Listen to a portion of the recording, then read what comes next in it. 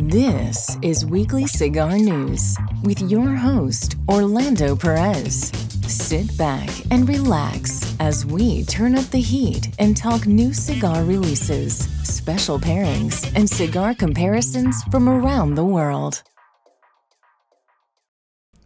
Hello again, everyone. Thank you for joining in to the Weekly Cigar News. This is obviously Orlando Perez speaking to you directly.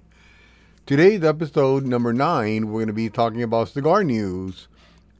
This was posted on February 24th, 2021 and taken from StogiePress.com.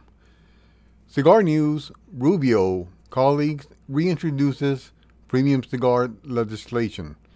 United States Senator Marco Rubio, Republican of Florida, reintroduced the Traditional Cigar Manufacturing and Small Business Jobs Preservation Act, which seeks to exempt premium cigars from excessive and overly burdensome United States Food and Drug Administration, also known as the FDA, regulations and fees.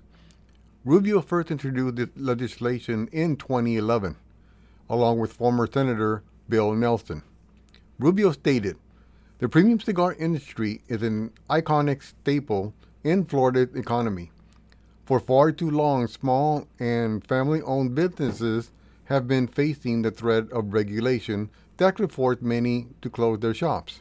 I am proud to reintroduce this legislation that would provide Florida premium cigar makers the certainty they need to continue their craft, and I urge my colleagues to swiftly pass this bill." End quote. Joining Rubio as co-sponsor of the legislation were Senators Tom Cotton of Arizona, Joni Ernst of Iowa, Rick Scott of Florida, John Barrasso of Wyoming, Jim Inhofe of Oklahoma, Lindsey Graham of South Carolina, John Boozman of Arkansas, and John Kennedy of Louisiana. Drew Newman, fourth-generation cigar maker at J.C. Newman Cigar Company in Tampa, added, quote, "From Tampa's Ybor City to Miami's Little Havana, handcrafted cigars have been an important part of Florida's cultural heritage for more than 150 years. Today, Florida's historic premium cigar industry supports thousands of jobs, from farmers to cigar rollers to retailers. We are tremendously grateful to Senator Rubio for his continued leadership and advocacy in support of small family businesses in Florida."